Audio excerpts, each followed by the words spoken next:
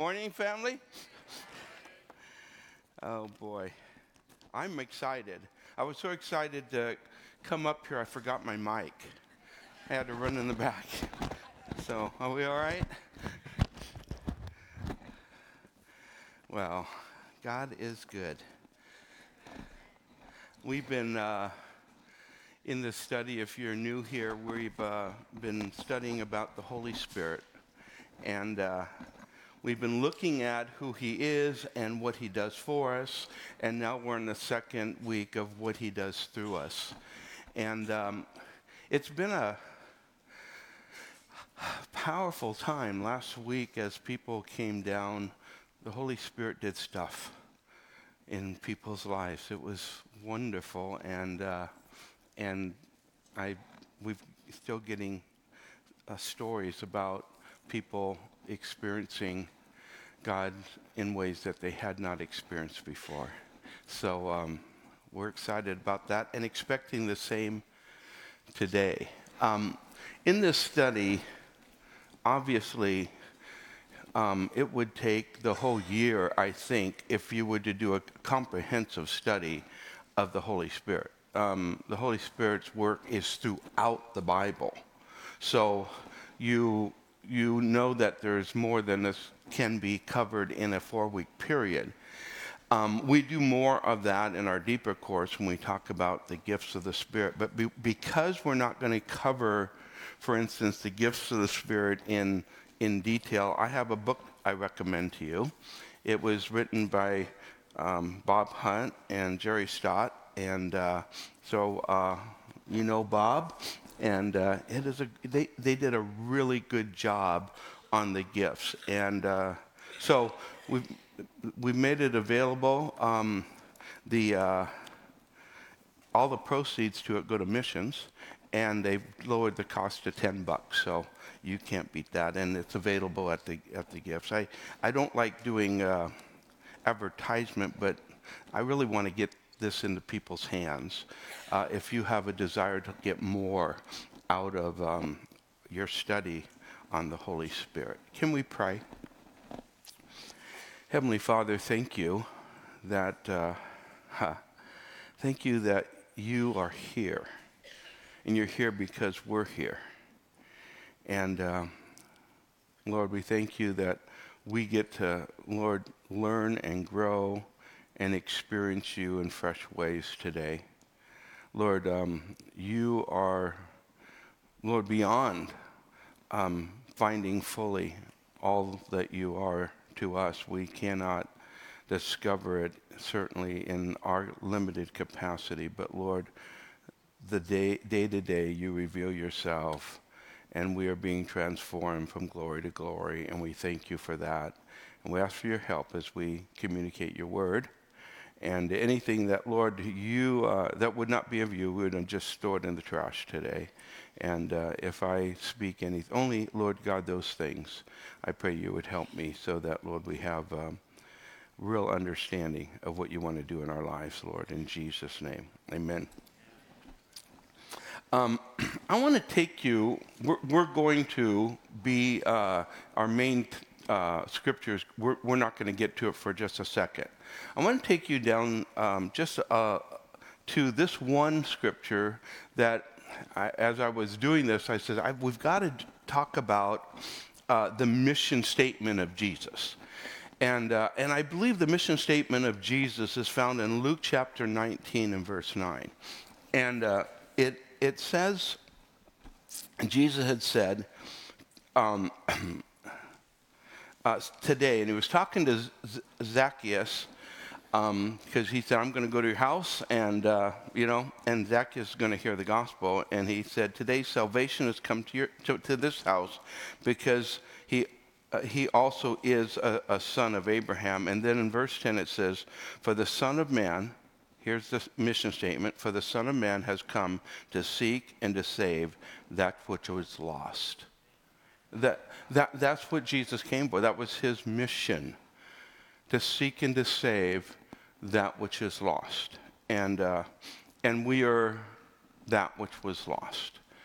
And so today understanding Jesus' overall mission statement, I want you to see what the calling and the, if you would, the empowerment that came for Jesus to fulfill that. And this text is one of my favorites. So it's in Luke chapter 4, and verse number 16 is where we're starting out. And I'm going to ask you to read with me out loud from verse 16 to 21, and then we'll dig in, okay?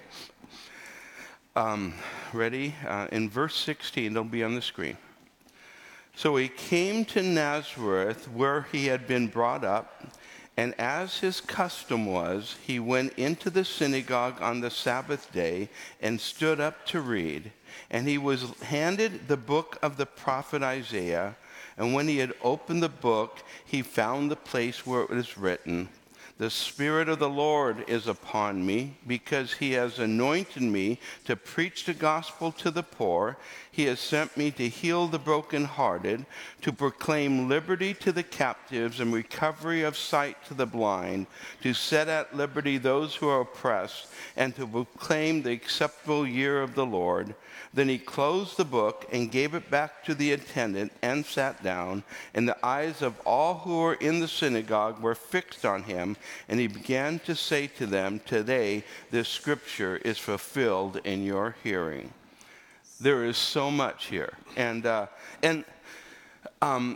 setup for Jesus going to that synagogue was, it tells us in the first verse of this same chapter that Jesus, being filled with the Spirit, returned from Jordan and was led by the Spirit into the wilderness. Now, remember, this is after he was baptized. He came up, and the Spirit fell upon him. And the Spirit fell, it's interesting, the Spirit fell upon him while he was doing something. He was baptized. Well, while he was doing something. And I'm emphasizing things because it's going to come up later.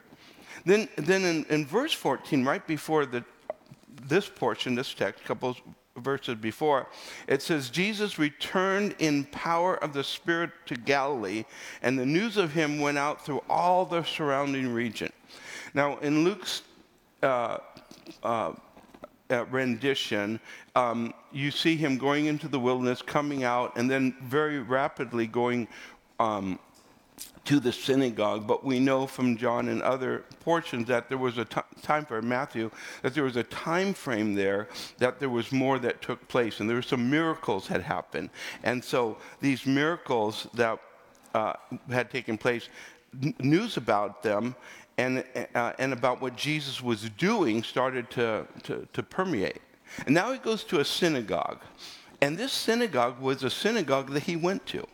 When he was, Jesus lived there in Nazareth, obviously, and he had gone to this synagogue, and the people knew him.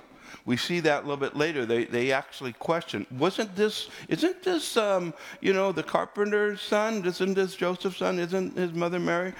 Yeah, they knew who he was.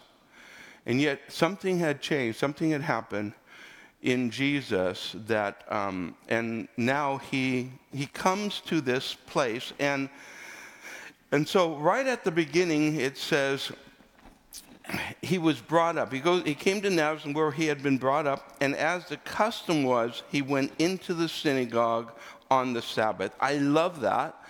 As his custom was. Jesus went to church. And he went to church regularly. Okay? You would see Jesus on Sabbath. Jesus was in the synagogue. And now, if Jesus had to go to synagogue,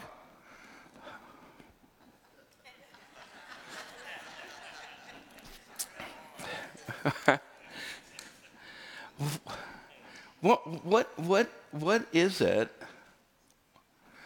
What is it when a Christian thinks they don't need to be part of the body of Christ or to participate, or even more than participate, more than be a part of the ongoing life and ministry of the church? It's something foreign. Would have been absolutely foreign to the apostles and the early church. the people we read about in the Bible, it would be absolutely foreign to them.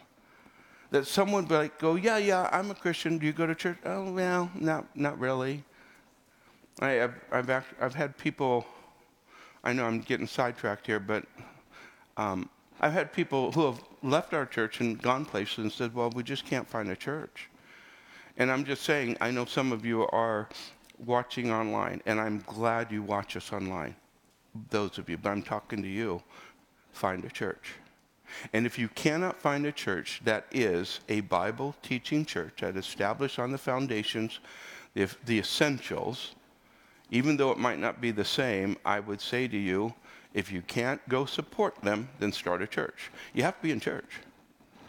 And one way or the other, that is a part of not only our personal growth, but it's a part of how God strengthens one another for and the work of God in the world. And so, and that's why, okay, let's get back to the text. The scripture says that he was handed the book of the prophet Isaiah.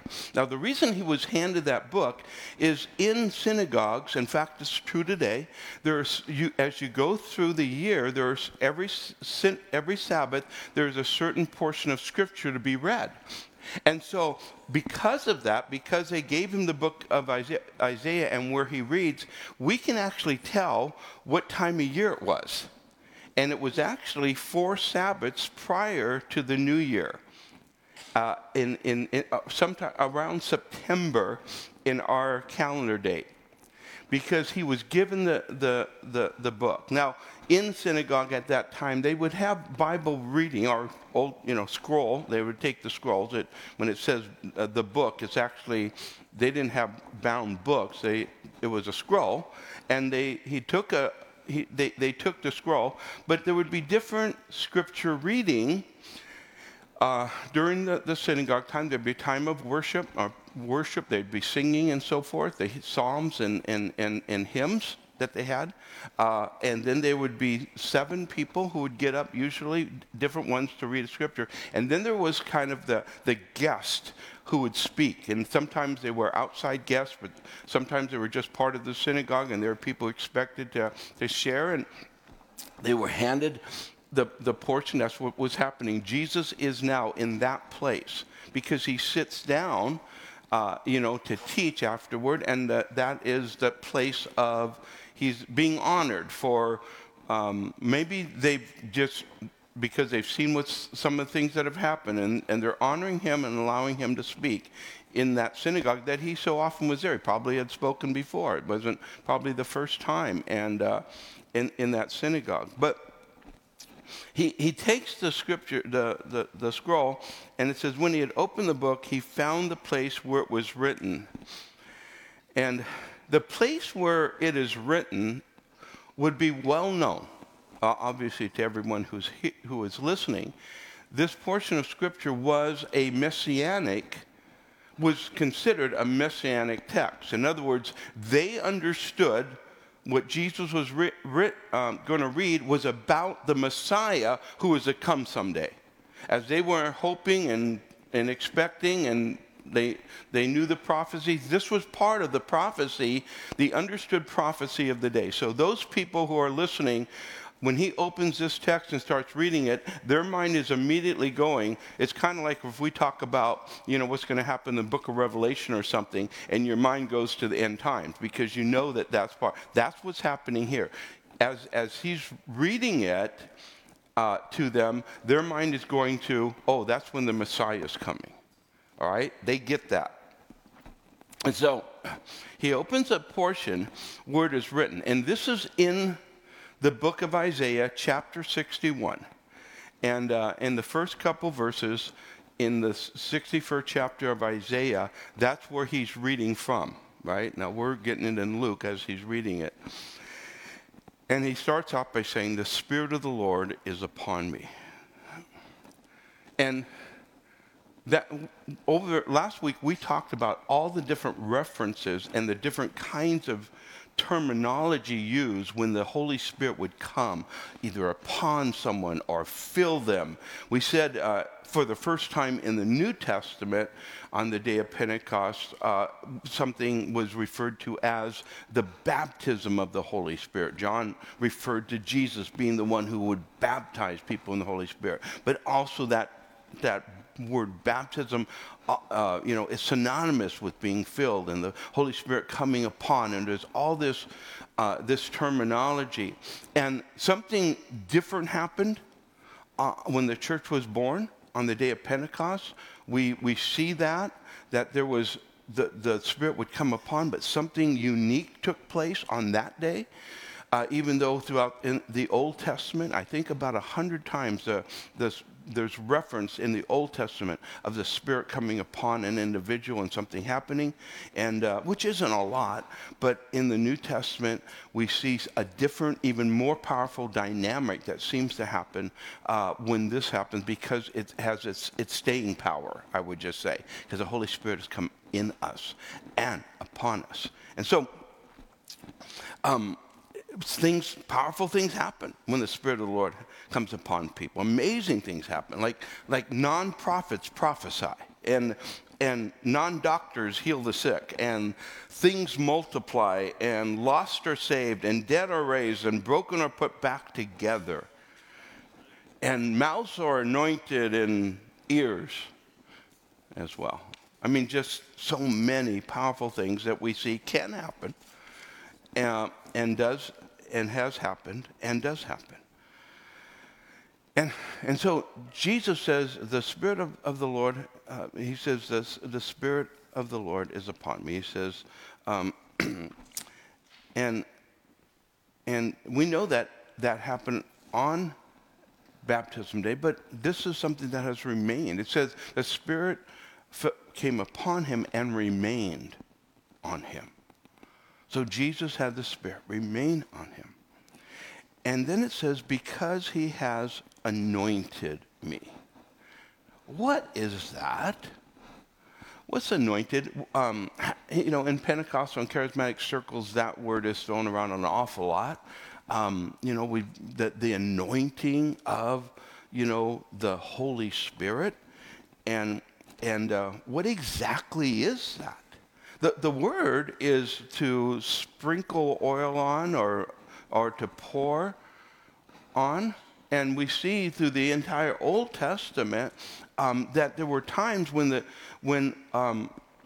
the oil would be poured on people for a specific thing, like David, when he was he was declared that he would be the next king. Samuel put oil on him. The scripture talks about how when a new high priest would come, that there's going to be anointed, and they would anoint them with oil, and they would anoint their head, and they'd anoint their hands, they'd anoint their feet. There was this oil that would be poured on people, and it's like, what does that mean? In fact, it didn't stop there. The Bible actually tells us, for instance, in James, that when there's people who are sick, the Bible says, call for the elders of the church and anoint them with oil, and the prayer of faith will heal the sick. I've heard people actually use that and say, well, the oil that they put on them had healing properties. That's probably what it was, and when they poured oil, that they would get better. It doesn't say that the oil healed them. It says the prayer of faith will heal the sick. What is the oil then? Why would you do that? Because that symbol is a symbol of the Holy Spirit. It's a symbol of the sprinkling or the pouring of the Holy Spirit on an individual. So when someone is anointed, then with the Holy Spirit, you would see that this is a sprinkling or a pouring of the Holy Spirit on an individual. The scripture uses that. For instance, in Acts chapter 38, it says how God anointed Jesus of Nazareth, it uses that term, with the Holy Spirit and with power, who went about doing good and healing all who were oppressed of the devil, and God was with him. So it it attaches this anointing to this power of the work of the Spirit in Jesus or through Jesus. And then in Hebrews chapter 1 and verse 9 it says, you have loved righteousness, and this is referring to prophecy about Jesus in the Old Testament, quoted here in the book of Hebrews.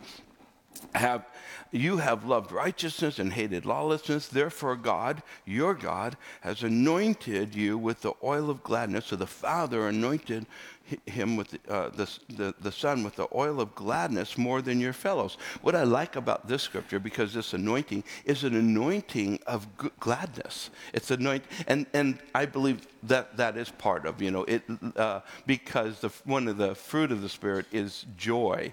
And Jesus, people's picture of Jesus is not the way the scripture describes it.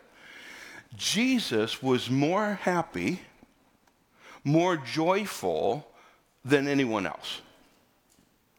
It says it right here. So our picture of Jesus always kind of being stoic, and some of the paintings and so forth. And even this ought to even help you, because when you read something someone says, what you aren't able to get fully out of something like that is the attitude or the tone of the voice, right? That's why people get in trouble when we text. Sometimes we text something and somebody picks it up as something completely different because you cannot see the facial expression or any, the tone of the voice. And this is what we do if we don't have a proper view of who Jesus and how he responded. There are times when Jesus was angry, and you can see that in the text. But what you should see when you're reading the text, if this text is true, it is, then Jesus was happy a lot. And that the tone of his voice when he talks, and some people get this and they see that, and they have a picture of Jesus and his love that is just increased because they see that. Jesus is not angry all the time. That is not part of his demeanor. He's joyful. He's joyful. He's filled with joy. He was anointed with the oil of gladness more than others. Now, this thing about being anointed is hard to describe.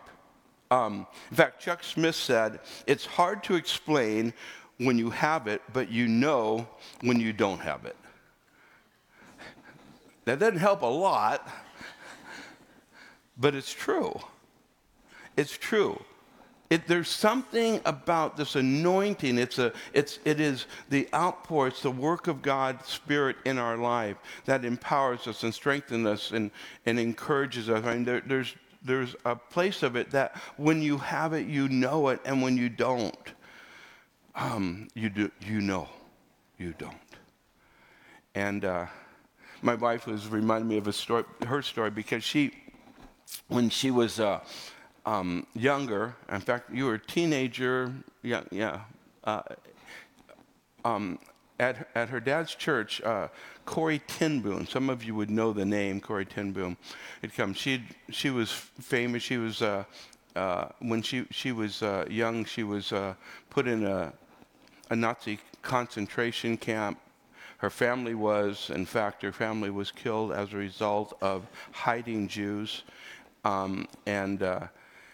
and her journey, through that, and what God did and the power of the Lord in her life was just amazing. A movie was done of her life and stories, and at that season of her life, it was just an amazing thing. But she was at this point when Carol was there was cognitive decline. And so when she came to the church, Carol was responsible for taking care of her, and she had gotten to the place where she was pretty feeble. And Carol has said that she was concerned about her, and concerned about her actually getting in front of the people and not knowing if she could even, be able to share with them. And then she said that when they brought her up, and she stood before the people, all of a sudden it was like a light went on. and there was just switch. And all of a sudden, she was like a young woman preaching and teaching and sharing power. And then when she was done, she kind of went off. That's the anointing. That's the anointing. That's the work of the Spirit on someone that otherwise wouldn't be able. We have been given gifts by the Holy Spirit, and they're wonderful and powerful, but there is an added thing. I believe that this is what this is about. There is a gift of the Spirit, and there is an added power, anointing that was on Jesus, that there was a sprinkling. It was the pouring of the Holy Spirit. It's using that kind of terminology to help us kind of grasp it. The Holy Spirit coming upon and empowering us, and everybody wants that, right? If you're a believer, you want that. You want more of that in your life. And so Jesus, it says he was anointed. God anointed Jesus with the Holy Spirit and with power. And then it says in the rest of the verse here, to preach the gospel to the poor. Now, this word preach is also from the core of evangelize. So he came to evangelize. He came to preach the gospel. He came to communicate the gospel to the poor. Now, I was looking at what and who Jesus preached to. And, when he picked his disciples, they weren't all poor. I was just surprised by it. I mean, you had business owners, you had tax collectors. You know, they weren't liked, but they tended not to be poor.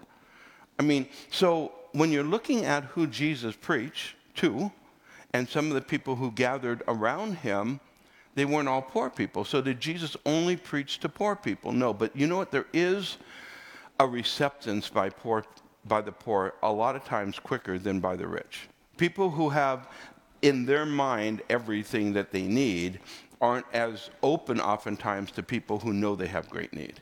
And so the gospel has always gone to the poor.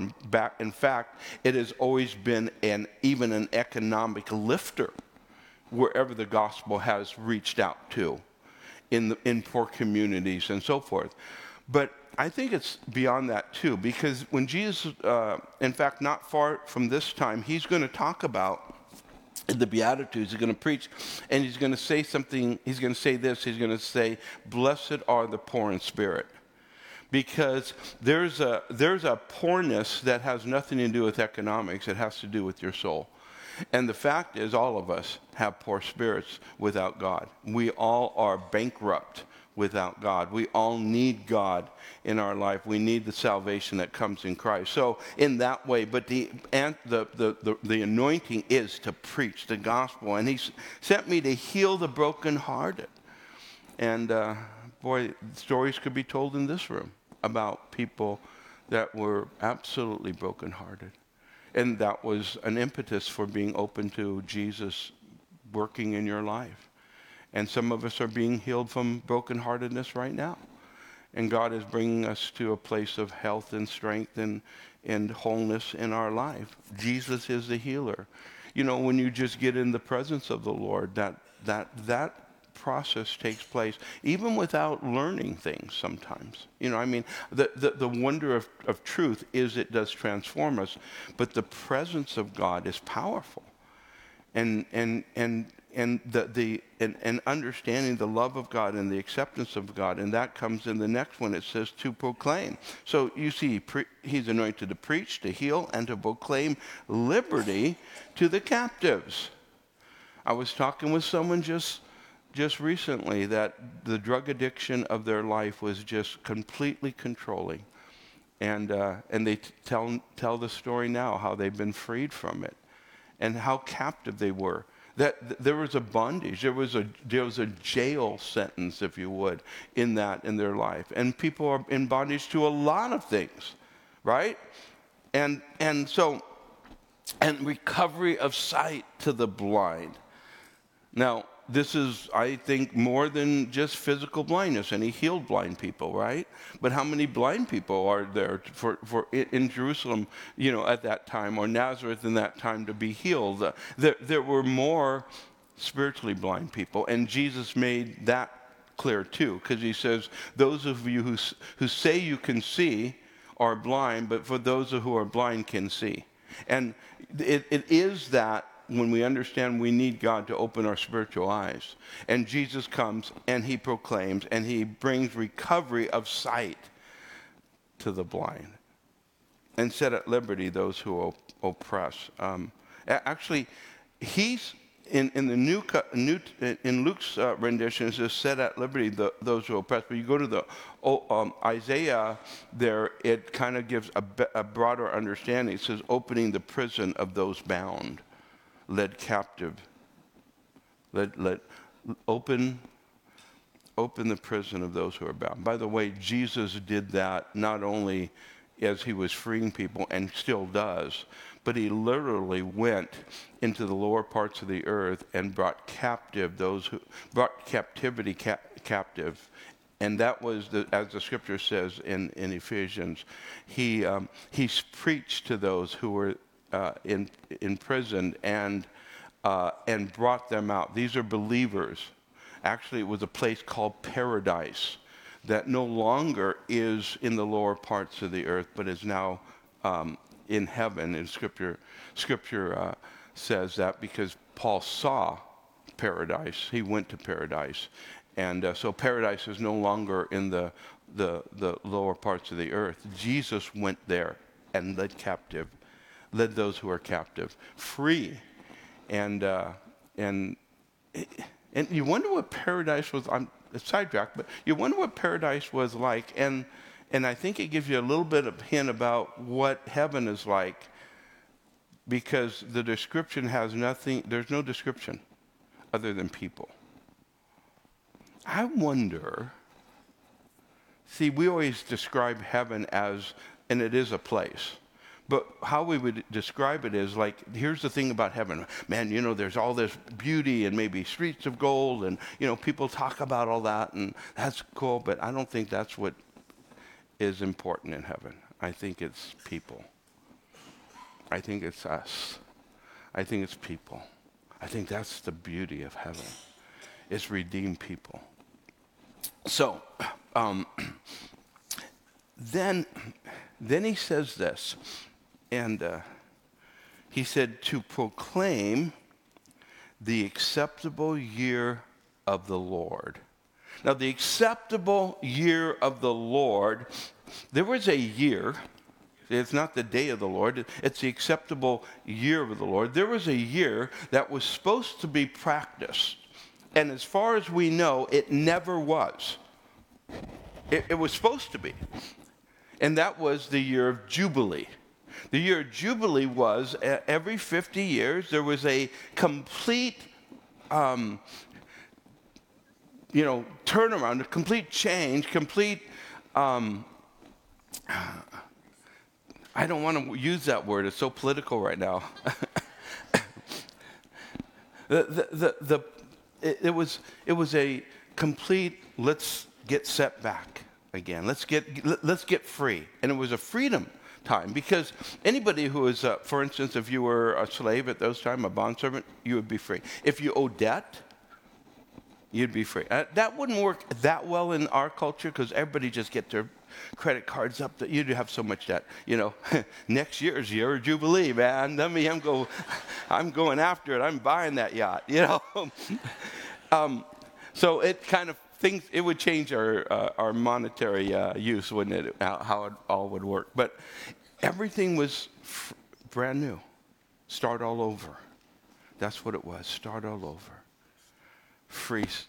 And so the start all over time, Jesus is saying, he's proclaiming the acceptable year of the Lord, the year of Jubilee. I'll keep that in mind. Because that year of Jubilee, well, it's a year where everything not only changes and begin, it's the beginning of a whole new way in which God, people would call it a dispensation of time.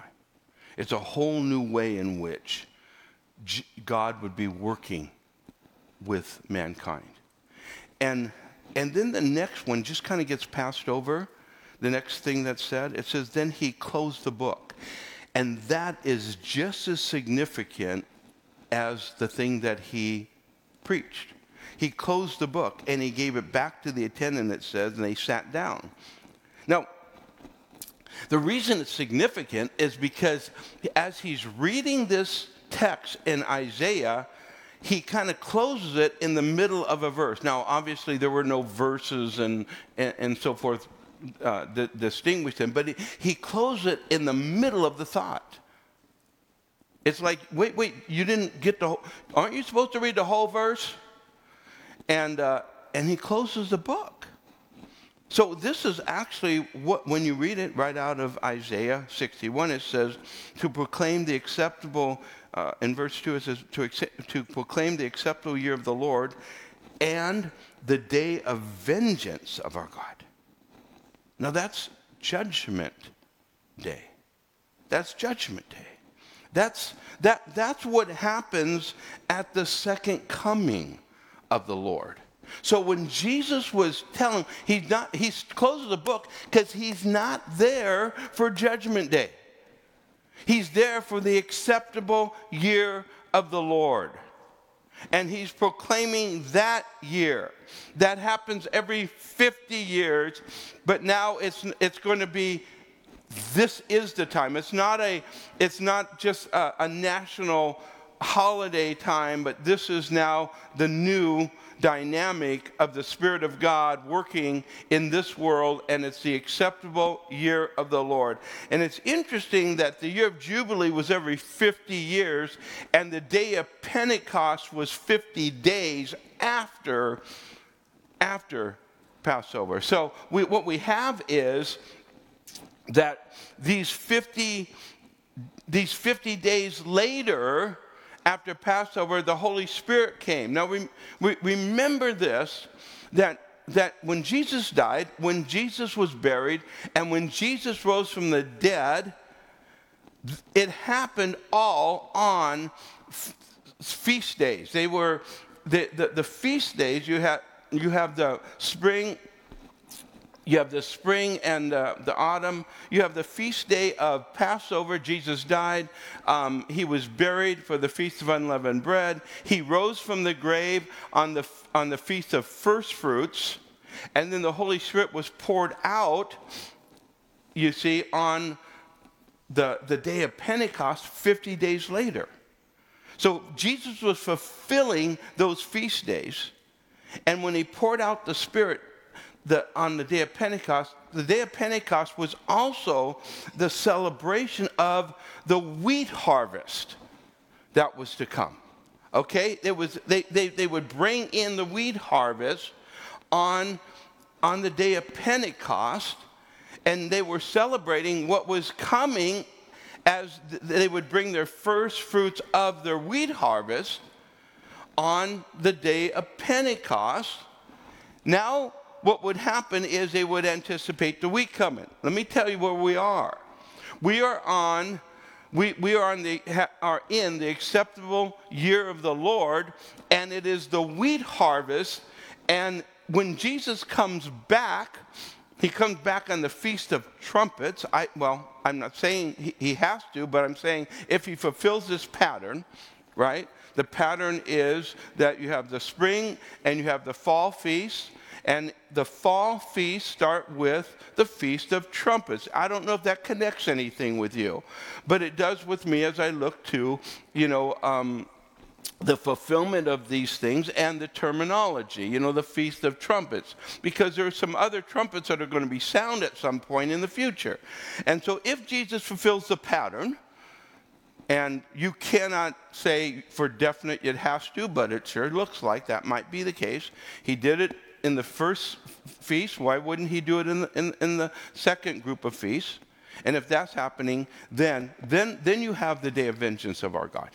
Now you have, first you have, the wheat harvest beginning. We are in that cycle, waiting for this. And in this season this is the season of the day of, this is the day in which we are to bring in the harvest.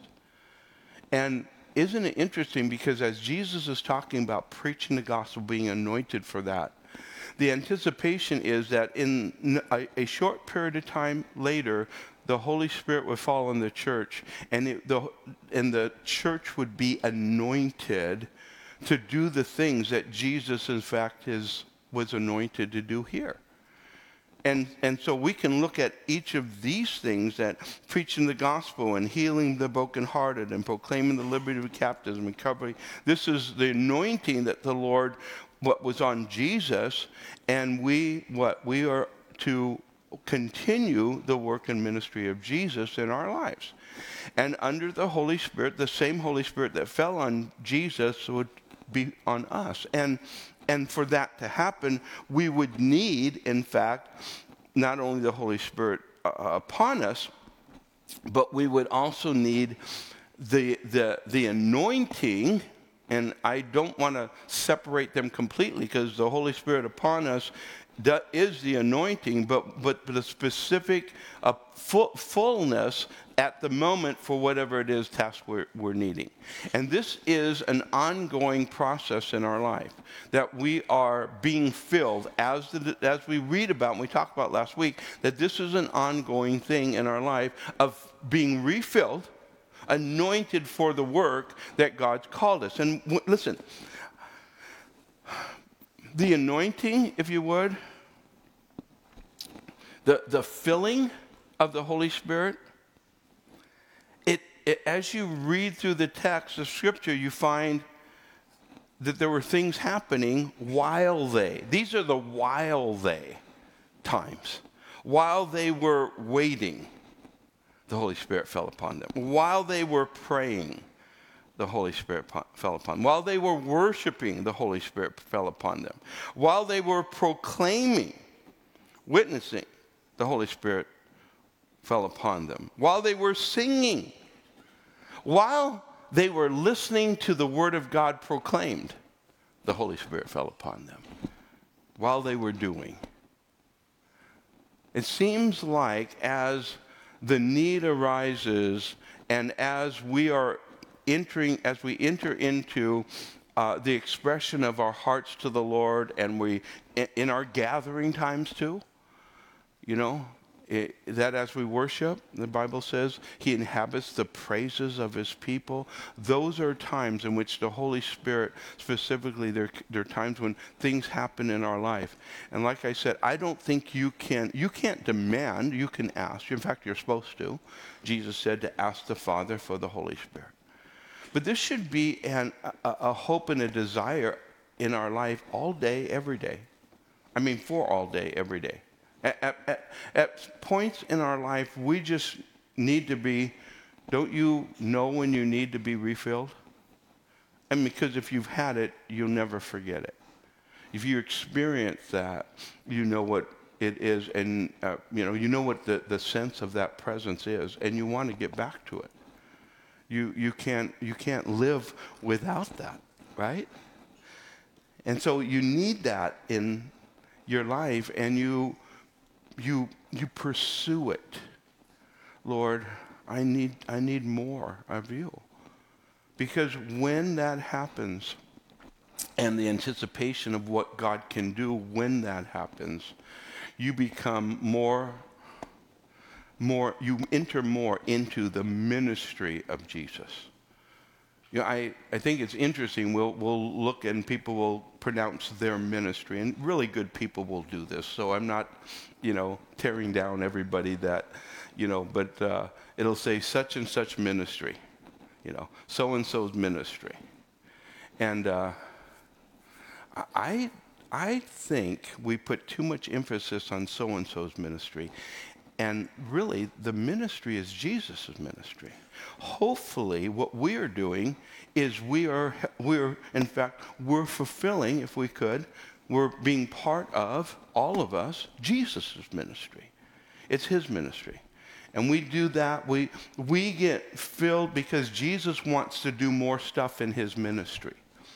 He wants more people to hear the gospel. He wants more people to be touched and broken-hearted people to be mended. He wants more people who are sick to be healed. And he wants more people who have no peace to have the peace of God in their life. He wants that in people's life. And we are to take on Jesus' ministry. And he offers to us the same Holy Spirit that worked through him while he was on earth sitting, right? And he offers us that same Holy Spirit. It's not something different. It's not a different spirit. It's not a different, it's the same Holy Spirit that was in Christ. He offers to every single believer. And it's not, let me say this again, it is not so that we feel better. Oh, I feel so good when the Holy Spirit. I mean, that's good. It's okay to feel better, but that's not why. You understand? It wasn't for Jesus. What did it say that he was anointed for? What was the Holy Spirit upon him to do? Right? The Holy Spirit was upon him for others. And I think in Pentecostal charismatic circles, it's really become, we worship, it's so good to worship God. And you kind of get engulfed in it, and I so love it. And I'm not discounting the value of that sense of God's presence and what peace it brings in our life and the good things that it brings. But folks, if that's all it's for, we're totally missing it. That needs to be an experience that we have. And then that experience is supposed to be something that empowers us and helps us to reach and touch other people, to reach out to a world that is desperately in need for God. Because the mission of Jesus to seek and to save that which was lost is our mission too. It's ours. And Jesus paid the price so that we could enter into that in our life. And so I want more of God. Don't you? And when we were worshiping, I just had this real sense of brokenness in me. Lord, we just need more, so much more of you. The world so much needs you. Don't you feel that? Oh, we know that's true. I need more of God in my life. And if I need more of God, and I think I have a pretty healthy relationship with him, I mean, how about the people that we have contact with? And what about the world that is in such desperate need? And can we enjoy the filling and presence of God without getting self-absorbed in that? And allow us to go, you know what, I'm thankful for the goodness of God and the joy that he brings and the Holy Spirit's work in my life and the peace that it brings. And I so love that. I so want that. But can I just go beyond that too? And because didn't Jesus say that out of your belly will flow rivers of living water? You're not to be a well. We're never to be a well. We were always to be a river. And I pray that that would happen in all of our lives. We're going to do, now as we close, we're actually postponing communion because I wanted to do this. And I didn't want to rush communion, but I wanted to give opportunity again this week because so much good stuff happened last week. I want to give opportunity for those that would say, you know what, I just need a new filling. I need a fresh filling. I've never experienced, what you're talking about. I'd like to have that. Or maybe you've never invited Christ into your life. I don't know if that's the case, but there'll be people here, and I'm going to ask the prayer team to come on up. Prayer teams, the couples and teams to come on up, and let's and we're gonna do like we did last week. We're gonna have a song of worship. When that song is over, you can feel free to, the service is dismissed. I'm not going to come up to say that again. But we're going to continue worshiping afterward. If you just want to stay and bask in the presence of the Lord, you want to do that, you can stay longer, as long as you like, as long as we're going, as long as the worship team can go before the second service enters. So we're going to do that. And if you would like, just these people are here to just join with you. If you want to say, Lord, I need more, and they're there to pray over you.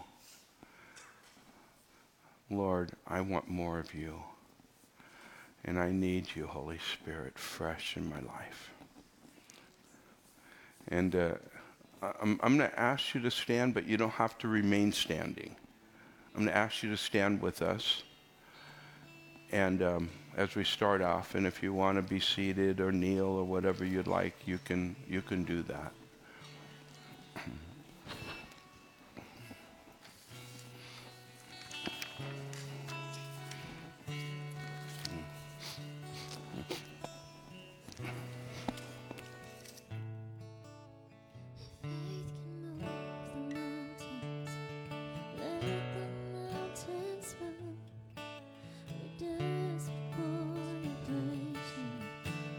Waiting here for you.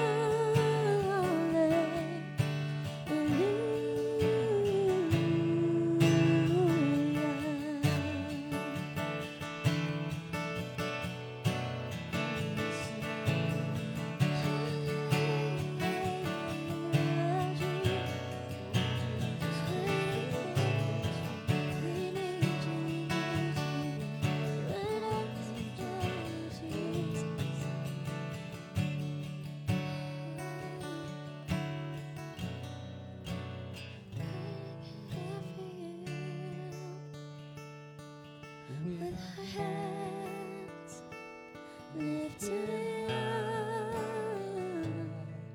in praise, and it's you we adore, singing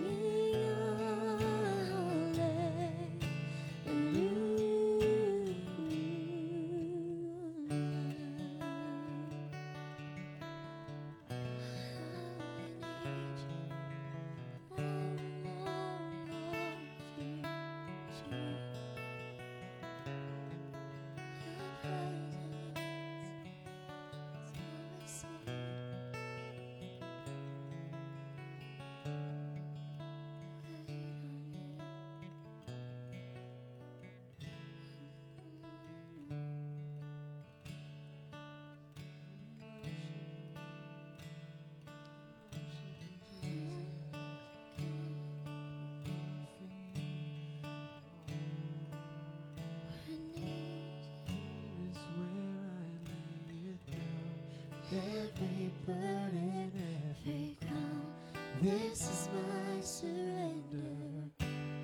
This is my surrender. Here is where I lay it down. Every lie and every doubt. This is my surrender. So I will make room for you to do whatever you want to, do whatever you want to, and I will make room for you to do whatever you want to, do whatever you want to. Here is where I lay it down, every burden, every crown. This is my surrender. This is my surrender. Here is where I lay it down, every lie and every doubt. This is my surrender. Holy Spirit, this is my surrender. I will make room for you to do whatever you want to, do whatever you want to. Lord, I will make room for you. I'll make room to do whatever you want to, do whatever you want to. Oh, so I will make room for you to do whatever you want to, do whatever you want to. Oh, yes, I will make room for you. Do whatever you want to, do whatever you want to. Oh, so shake up the ground of all my tradition, break down the walls of all my religion. Your way is better, Jesus. Your way is better. Shake up the ground of all my tradition, break down the walls of all my religion. Your way is better. Yes, your way is better. Oh, shake up the ground, all my tradition, break down the walls, all my religion. Your way is better, so much better. Your way is better, Lord. Shake up the ground, all my tradition, break down the wall, all my religion. Your way is better. Oh, your way is better. So I will make room for you to do whatever you want to, do whatever you want to. Yes, I will make room for you. I'll make room for you. Do whatever you want to, just do whatever you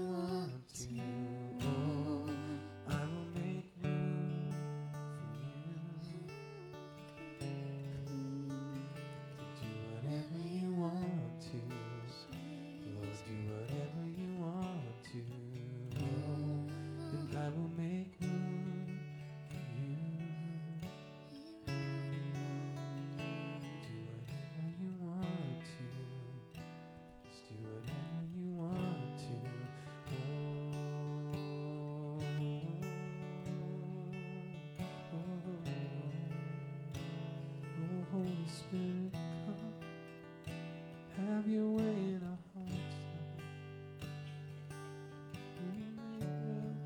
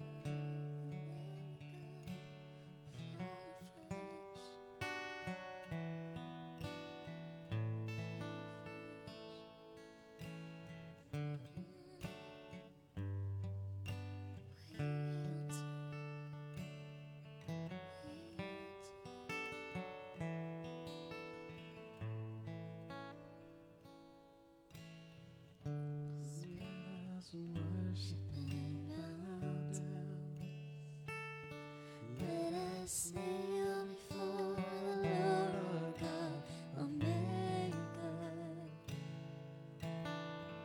Come, let us worship and bow down.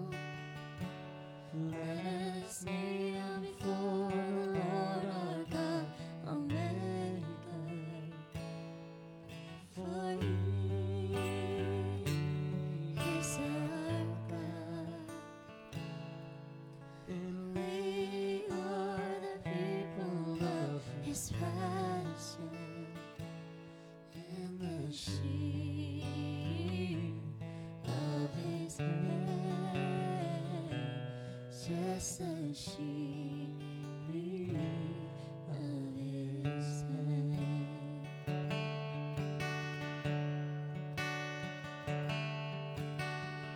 Come, let us worship and bow down.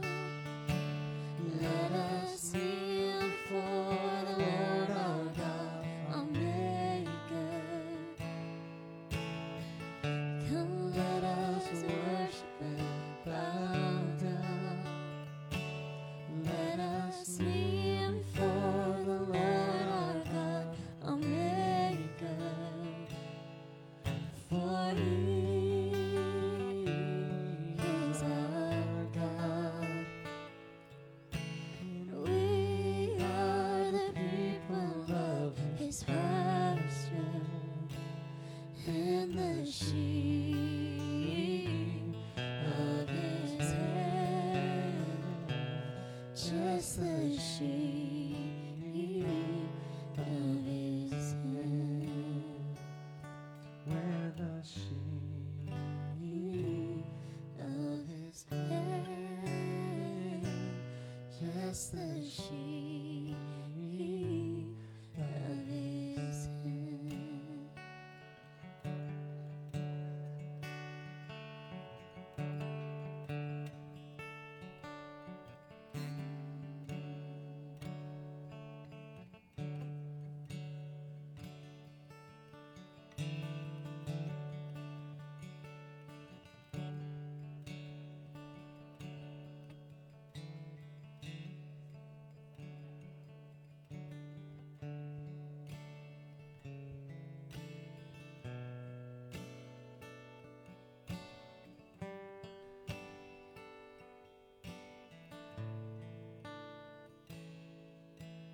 As the dew panteth for the water, so my soul longs after you.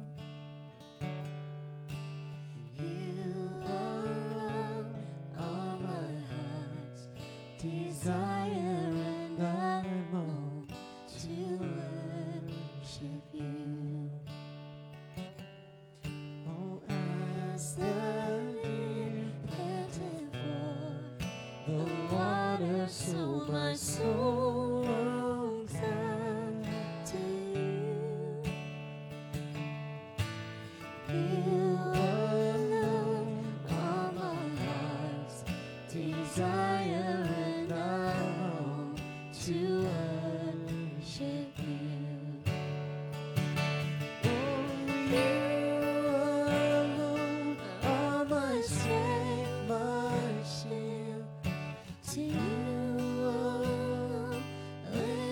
Spirit here.